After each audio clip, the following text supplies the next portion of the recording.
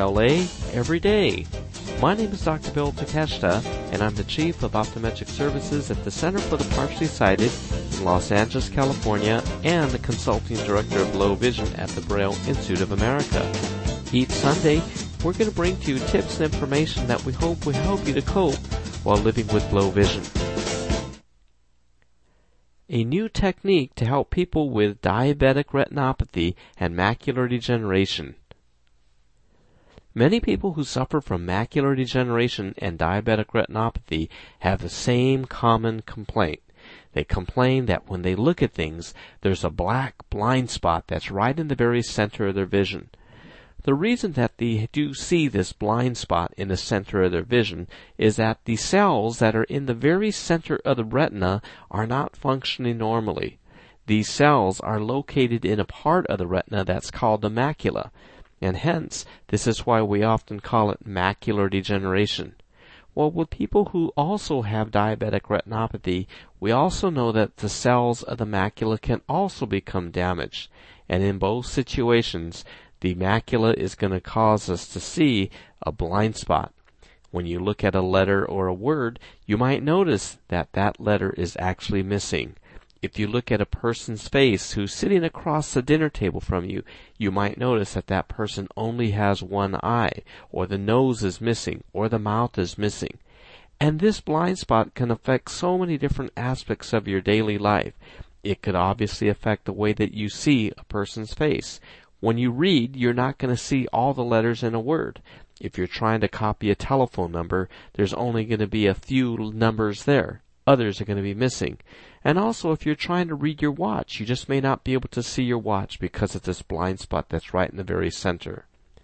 Well, when we think about the retina itself, though, the retina is actually a fairly large tissue.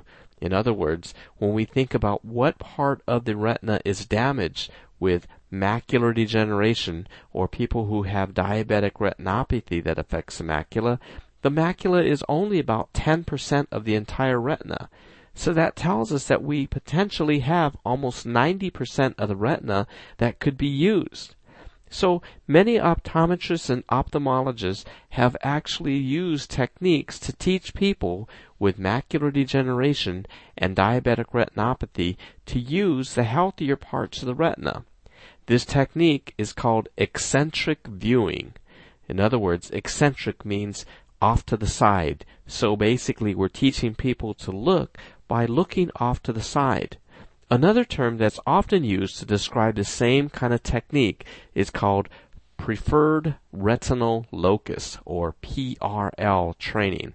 Now this is a more complicated term to understand, but it basically means that a person could be taught to use their preferred or the healthier retina regions or locus.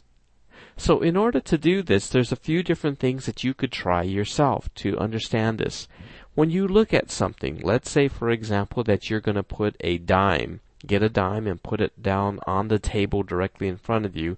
If you notice that when you look at that dime, the dime itself disappears when you look straight at it, you know that the retina is not functioning. As a result, this is why you cannot see the dime. Well, if you actually move your eyes and look above the dime, you might find that you're able to see it better. So one of the techniques that we tell people to try is to imagine that you're going to be looking at a clock. If you put the dime right in the center, the dime would be positioned right at the very center of the clock. Well, if you move your eyes to look at the 12 o'clock position on the clock, you may then notice that you could see the dime. If you move your eyes to the 3 o'clock position just to the right of the dime, you may then be able to find it. Or, for other people, you might be able to notice that if you look down, if you look below the dime towards the 6 o'clock position on the clock, you might be able to see it. Or, if you look to the left, the 9 o'clock position. So this is one way that you might be able to tell which location you're able to see things better. So once you find out that you are able to see the dime clearer if you look above it, below it, to the right or to the left, you then have sort of an idea that by moving your eyes and looking away from the object, you can actually see it clearer. Now, after you've become pretty comfortable with this, you could then refine it. You might find that if you look slightly up and to the right of the dime, or up and to the left, or sort of at a diagonal, it might be a little bit clearer. So this technique is what we call the clock technique, and this is something that you might then identify that if you look at the 12 o'clock position, or the 1 o'clock position, the 2 o'clock position, the 3 o'clock position, and so on and so forth, that is how you could see things the easiest. Another way that you could do this, if you do happen to have a clock, a wall clock, and this could be a clock that could be as small as 4 inches in diameter, or even one that's going to be even larger. What you can do is you could put a small sticker right in the very center of where the hands attach and do the same technique.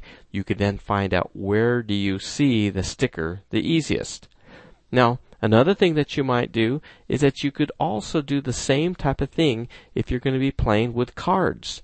You could go ahead and get a deck of cards and flip just one card at a time on the table.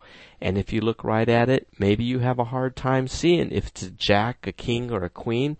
And so if you then slightly move your eyes above it, to the right, to the left, or below, you may then be able to identify that you could see these cards much better.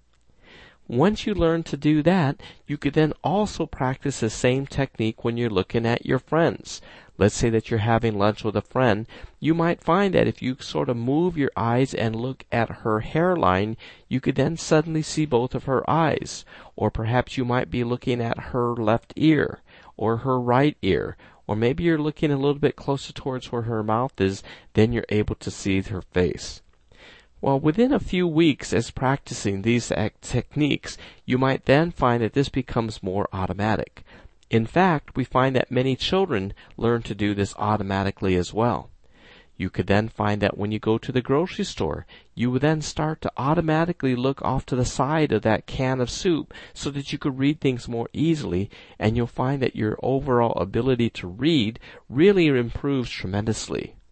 Now, this is a technique that you could also go to your local optometrist or ophthalmologist who specializes in low vision, and they could also show you this technique, and they might also refer you many times to an occupational therapist who could even come to your home and to do this type of training. In many situations, if your low vision optometrist or ophthalmologist writes a prescription for this, you can actually have your occupational therapist bill Medicare for this type of training for you. So, what's called eccentric viewing or preferred retinal locus training could be very helpful for people who have macular degeneration and diabetic retinopathy. So I hope this information is helpful to you, and for more information on this, consult with your low vision specialist. For Errors LA, this is Dr. Bill Takeshita. This podcast is intended solely for the use of the blind and the print impaired audience. Any unauthorized use is prohibited.